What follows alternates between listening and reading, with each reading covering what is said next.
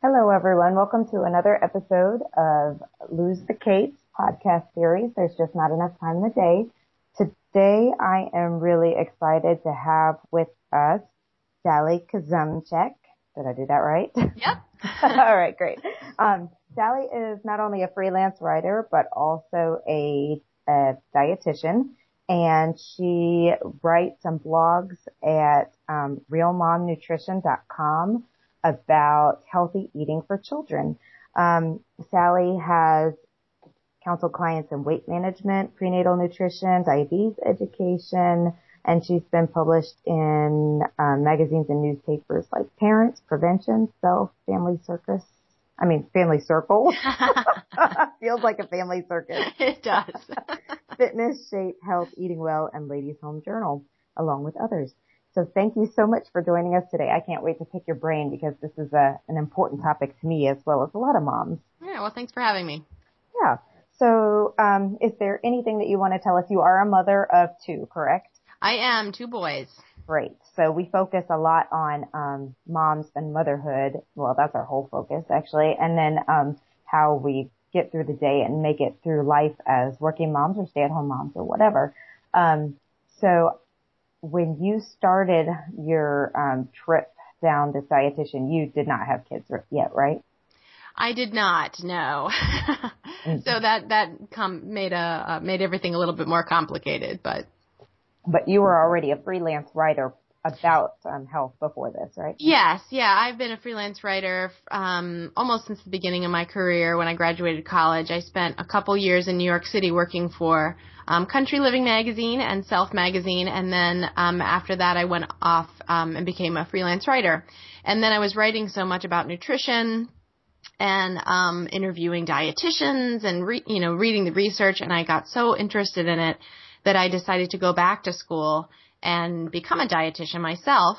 And because I had been an English major undergrad and hadn't had chemistry and, biology and all of that, I had to kind of go back and start from scratch. So it took me a long time, but I eventually went through, became a dietitian, had 1 child, and then went on and got a master's degree. So, and at what point in time did you write your book, Dinner Time Survival Guide? Yeah, that came out last year, and it took about a year and a half before that. I was working on it with Cooking Light, so in the last couple of years, but it just came out last year. Great. Well, tell us, before we get into talking about children and nutrition, can you tell us a bit about your blog and why you named it Real Mom Nutrition? Sure. When I had my first child, I realized how difficult it was to not only feed yourself in a healthy way when you had kids, but how hard it was to feed kids, and I had spent a lot of time actually myself writing articles, and even talking to clients about how to eat healthy, how to feed your kids healthy. I'd written a lot of articles about picky eaters, with advice like, well, just try 10 times and they'll eat it, or try it cut it in a different shape and they'll eat it. And then when I had my own kids, I realized, gosh, it is so much harder than it is made out to be. And I just felt like, even as a dietitian, I had all these initials after my name, and it was so hard for me. And I just felt like at the time, nobody was really telling the truth. And so I decided to start a blog, and I call it I wanted to, pull back the curtain and show people what really goes on, even in a dietitian's house. And, even though there's, certainly a lot to learn, and I provide a lot of tips and things that work for me on my blog, I'm very upfront about the mistakes that I have made or the lessons that I've learned. So it's not only about the successes, but it's about the failures. And I find people respond to that really well. It's very comforting for people to know that it happens to everybody. Right. That's for sure. I know that we went through some huge battles with food in our household. So it is good. You feel like such a failure when you're sitting there at the table and your child won't eat anything but chicken nuggets. Absolutely. And especially, when you're supposed to be a quote unquote expert in this area, right. You think, gosh, I'm supposed to eat healthy all the time. My kids are supposed to be perfect eaters. What's wrong? And, it is just a universal experience. So you mentioned the whole, just make them try it 10 times. There's this whole thing that, I've read articles. I've even written some stuff on my blog about, the solution. One of the solutions is to just continuing to offer them the same thing over and over again. Is that based on science, or is that just something that we like to tell ourselves? Well, there is a research study, and I believe it was done on preschoolers. I could be wrong, but it did show that I think it was 10 to 15 exposures before children were apt to try it and like it. However, I think that can be really discouraging for some people, because in some kids it's going to take a lot longer than that. So I would never want parents to think, well, all I have to do is put it on the table 10 to 15 times and my child should start eating it. And if they're not, then something's wrong with them or something's wrong with me. And, every kid is different. So, I am a former picky eater myself. So I feel like I understand what's going on in my kids' minds when they don't want to try something. Right. And it took me decades to try certain foods because I was afraid of the texture or the whatever it was. So there's that 10, 15, sometimes I see it as 20 exposures. I would just take that with a grain of salt, but absolutely it's good advice to keep offering it. And that could just mean it being on the table or it being on your child's plate. It doesn't mean your child has to actually pick it up and, take a bite of it or even swallow it. Right. So for some children, just having it on their plate is a powerful exposure for them, or having it on the table, seeing mom and dad eat it, seeing a sibling eat it. All of those things can contribute toward your child feeling more comfortable about that food and then, trying it themselves someday. Well, that's good advice. I keep on trying, and sometimes you never know. I think it was, I took asparagus the other day and my kids would not eat it. I wrapped it in bacon. Tried it again. My son ate he probably ate 7 bundles of asparagus. We'll deal with the heart issues from all the bacon later, but he's eating asparagus. Yeah, that's fantastic. Mm-hmm.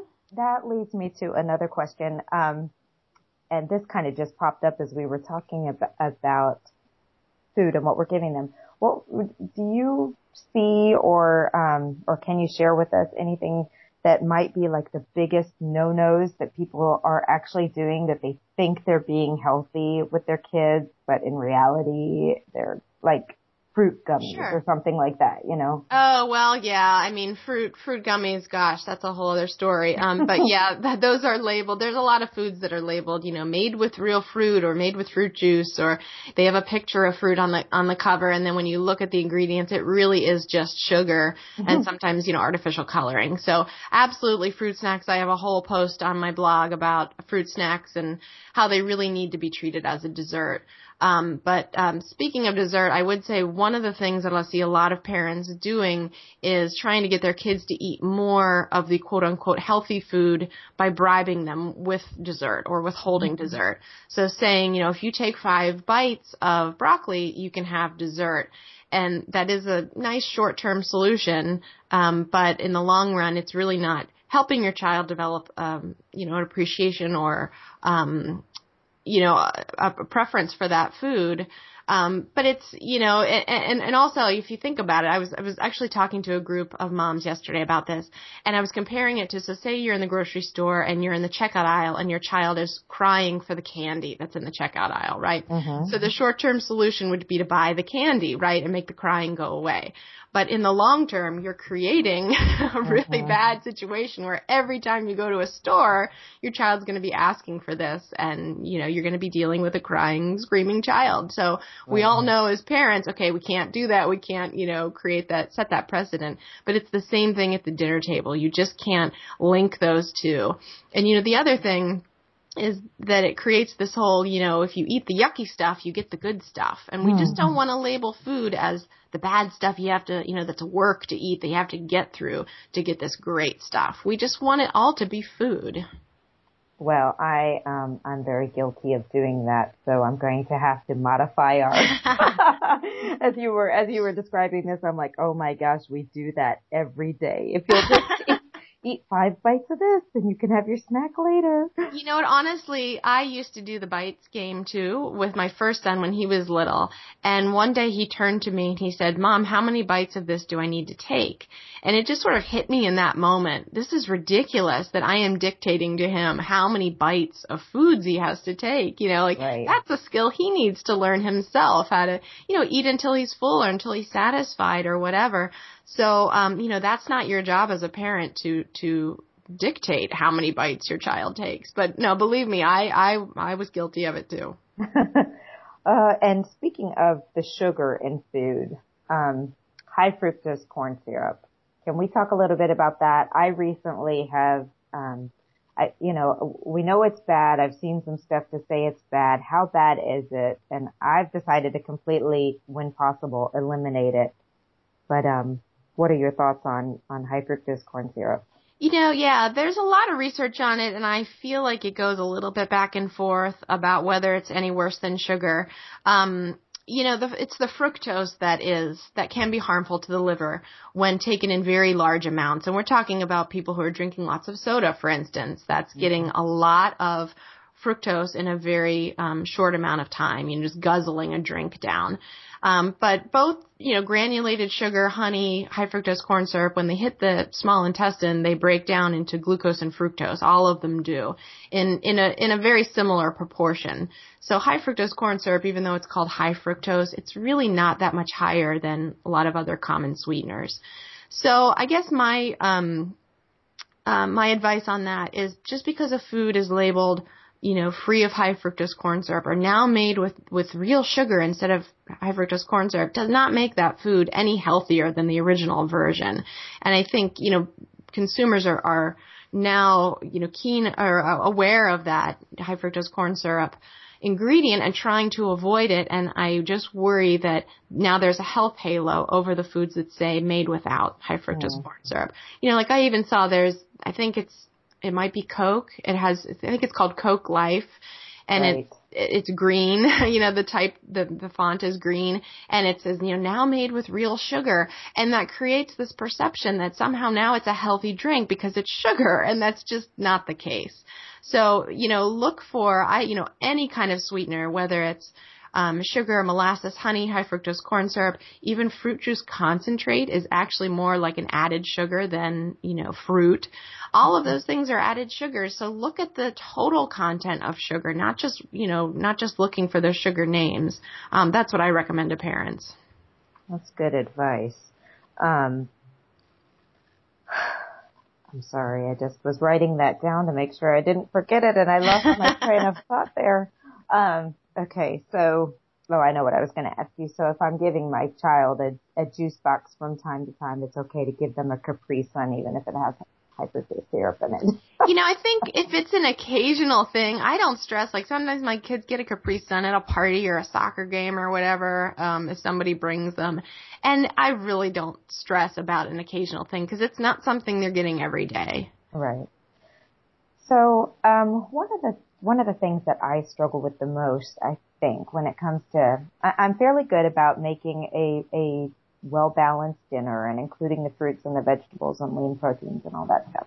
But one of the things that I struggle with is healthy snacks because we're always on the go. And I don't want to just grab a little bag of chips or the fruit gummies or things like that. So what kind of recommendations do you have for snacks? Sure. So I usually tell parents either try to have fruits and vegetables represented at most of your snacks, or at least make that the sort of default choice. So if my child comes to me and says, I want a snack, usually what I will say first is, how about a banana? How about some apple slices? Whatever it is. And fruit is very portable. I mean, throw a bunch of bananas in the car, throw some apples in the car. So whenever we are on the go traveling, I usually try to throw some whole fruit in there. Very easy to pack. Can be very inexpensive depending on what you buy. Bananas super cheap, and just a great, filling source too. There are definitely, if you really need portable things, there are definitely a lot of bars out there that, like the Lara bars. I'm a big fan of those. They just have a few ingredients in them, or the Kind bars that are, the whole fruits and nuts, or the whole dried fruit and the whole nuts in there. I think those are some good, choices. And there are a lot of things that you can make, like if you don't want to buy the bars, you can make your own snack bars and snack balls and all of that and put them in a little container and travel with them. Raisins are a great choice, other unsweetened, dried fruit. A lot of dried fruit is pretty high in sugar, so you kind of have to watch and read those labels. But, really, I think that snacks should look a lot like meals as far as the foods that you serve. Not necessarily the size, of course, because snacks are just sort of meant to provide some nourishment between meals. But the problem that people get into with kids' snacks, I think, is that the snacks look really fun and cool, and they're these, fruit gummies and, just hyper sweetened, cheese crackers and different kinds of things, lots of sodium, lots of sugar. And then they really like those things, but then they get to meals and they want to see those foods back. They don't want to see the mealtime foods. So, I think that most snacks should just look like the kinds of foods you would serve at meals too, whether it's a little half of a, nut butter sandwich or some apple slices and some cheese, just like the food that you want your kids eating. So don't get stuck into this trap of, okay, snacks have to look like this. They have to be in a package with cartoon characters and they have to be colored and whatever it is, That's okay once in a while, but not most of the time. That's my recommendation. Thank you. That's good advice. The other area is breakfast. As an adult trying to manage my healthy eating, I've been reading a bunch of different stuff about, having more protein and having a larger breakfast and all that kind of stuff. I want to make sure that my kids get off to a good start in the morning, but they just want to eat cereal and milk. Yeah. Do you have any good tips for breakfast and making sure that they're getting the right balance, especially before a day of school? Yeah, it's always nice to get carbohydrates and protein, and some fat is also nice at breakfast. But, with cereal and milk, that is actually carbs and protein there. You're getting that from, the carbohydrates from the cereal and carbs and protein from the milk, and you might be getting some fat from the milk depending on what variety that you're getting. If you're doing a cereal, I'd suggest getting a whole grain cereal so they're getting fiber. Fiber is going to keep them fuller longer so their tummies won't be growling at, 10:30 or 11. So what you want to avoid is, you don't want them to be mid-morning in school and kind of crashing because they're tired and they're hungry and maybe their belly starts to hurt because, they're getting hungry. So, thinking about getting fiber, getting protein, fiber and protein are both very filling. Fat can also be very filling too. So maybe you're doing a full-fat yogurt or a low-fat yogurt. Maybe throw some nuts in the cereal. That would also help with satiety, which means satisfaction. Eggs are a great source. I have a recipe on my blog for a scrambled egg muffin that you can put whatever your kids like in. You can put diced up meat or you can put veggies, whatever. You make them in a muffin tin. You can pop them out and keep them in the refrigerator, even the freezer. Pop those out and heat one up. That's very quick. Oatmeal is another great one, and you can toss all kinds of things in there. You can put nuts and dried fruit or sliced fruit, a scoop of peanut butter. All of those things will kind of lend more staying power to that breakfast. It's funny when you say it all, it sounds so common sense, but yet it doesn't just naturally come to me to do any of those things. I hope that I'm not alone in that. No, and absolutely. My kids get, I don't buy cereal all the time, but when I do, they really like it, and they might eat it for several days until it's gone, and that's their favorite breakfast at that time, and that's okay. Don't beat yourself up about cereal and milk, that's for sure. Well, thank you. So I want to give you the chance to talk a little bit about your book too, Dinner Time Survival Guide. I'm assuming that you include a lot of tips. Is it a recipe guide as well? Yeah, so it's a combination. So there's there are 150 dinner recipes in it, and so that's not only not only main dishes, but also some side dishes and a few desserts. And then it's broken up into 10 chapters, and it's organized by different obstacles that people have to getting dinner on the table. So it's absolutely focused on busy parents and how hard it can be to get dinner on the table. I mean, that's why it's called Dinner Time Survival Guide, because it just sometimes can feel like, okay, you gotta survive this. I just gotta get dinner on the table. Families are so busy. There's so many different kids are in all these different activities, and add on top of that things like picky eaters, or maybe people aren't very confident in the kitchen, and it can be a challenge for parents. So the chapters are broken down into obstacles. So there's a chapter on picky eaters. There's a chapter on families having all different schedules. There's one on being on a budget, and every recipe in that chapter is sort of tailored to that obstacle. So the chapter on, being crunched for time will have really quick recipes. The chapter on picky eaters has recipes that are generally kid-friendly, that a lot of kids like. And then sprinkled throughout is all kinds of advice on feeding kids, on meal planning, time-saving tricks in the kitchen, lists of, what not to say to your kid at the dinner table, and, my favorite little gadgets that save time in the kitchen. So it's really a neat combination of very doable, simple recipes and a whole bunch of advice on feeding kids and making dinner happen in the real world, right? Right. That sounds awesome. It actually sounds like the perfect companion to our book that's about to come out. We have an entire chapter dedicated to meals, and that you actually contributed some quotes to. Yeah. The meal planning and all of that kind of stuff. But it's just a very small, snapshot into that. So this would be a great thing to go right along with that. Okay, so you are a working mother of two. And we really like to help moms, especially those who feel really overwhelmed with everything going on in their lives, whether they're working or stay at home. We like to provide different resources that moms use to help get through their day a little better. Do you have anything, any services that you like, websites, books? Your book, obviously, would be good help at dinner time. Anything you want to share that helps you get through your day and take care of your kids?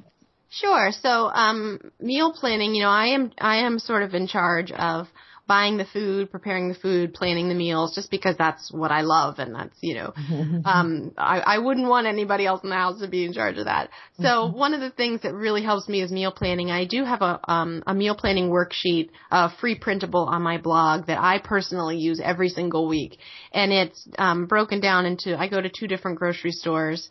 And so it's they're lists for 2 stores. And then at the bottom is where you can sketch out your dinners for the week. And so I use that every week to make my list, to plan out my dinners.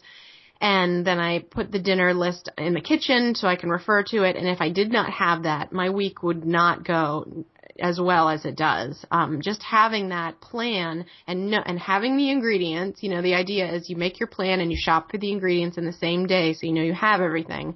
Right. That just has made all the difference in the world as far as dinner time stress goes. And then as far as my work stress, I do have an app that I really like that I use on my computer. It's called Focus Booster. Mm-hmm. And I have a real problem with, like all moms, I have a to-do list of, 55 items every day. And I sometimes get caught in I don't even know what to do first. And so I jump from thing to thing to thing as I'm sitting here at my computer, and I never do a good job on any of them because I'm just bouncing. So Focus Booster is nice. You can set a specific amount of time, say it's 20 minutes, and it's just a little clock on your computer or your phone or whatever, and it counts down, and you can silence it so you don't hear the ticking, of course. And then there's an alarm that goes off at the end. So the idea is, you dedicate 20 minutes to each project or however long you choose to each project on your list, and an alarm goes off after that 20 minutes. And then it recommends that you take a 5-minute break. So you get up and you stretch, you go get a drink, you whatever, until you're ready for your next item. And that when I use it, it's so helpful to help me focus on what I need to focus on without getting distracted by a lot of different things. I've just recently started trying to do that myself, and I do. It's amazing how much more productive you can be when you say, okay, for the next 20 minutes, I am only working on cleaning out my email inbox or whatever. I've really found that, that's actually been brought up in a couple of different podcasts now. So apparently that whole concept is catching on. But don't get me wrong, I completely get overwhelmed. Oh yeah. And, I'd say every couple of months I have to have a good cry because I just feel overwhelmed by the amount of things, the number of balls I have in the air at one time. So I don't want to make it sound like, gosh, with this easy worksheet and app, you'll have it all figured out. Absolutely not. I still struggle. No, I think the meal planning worksheet is awesome. I keep telling myself and keep trying to get in the habit of meal planning because I know, one, it'll save me money because I go to the store and just kind of buy stuff that I don't need and then stuff gets thrown out. And two, I'm busy during the day and 5 o'clock rolls around every day and it's like a big surprise to me that we have to eat dinner. It's like, oh my gosh, and I dread it. But, I've done some research on it and tried to get into it, and I was surprised at like how complicated it can be. But this worksheet sounds really good. I'll make sure to include a link to it in our show notes. Yeah, I'm a pen and paper person. Like, I'm just old fashioned, but I know people do all kinds of neat things on their phones with apps and stuff with, shared grocery lists and meal planning services. And I think it's great. If that's your thing, awesome. But I am an old fashioned pen and paper person. So I like to have it, in my bag with a pen. That's just how I work. Me too. Well, this has been a really great, conversation, and I look forward to sharing all of your tips and strategies. I know that food is something that moms talk about a lot, and I think this will be a very popular episode. Is there anything else that you would like to share, or in closing, do you have any final thoughts? Sure. I just, I guess I never really explained why I called my blog Real Mom Nutrition, but what I wanted to convey is that that I'm a real mom and that I live in the real world. So, that I understand what everybody's going through and I'm going through the same stuff. So I guess I just want moms to know that, even though, the quote unquote experts maybe come to your podcast and give advice and give tips, it doesn't mean that anybody has it all figured out. And we all have hard days. And so I just want moms to know that. And then I hope you come to my blog and read the funny stories and get lots of good advice. And it is a really nice community, of the Real Mom Nutrition reader. So I really appreciate you having me on your podcast. Yes, we will definitely be at your blog. I was really excited to find you. I think it's a great resource. And thanks. Thank you so much. You're welcome.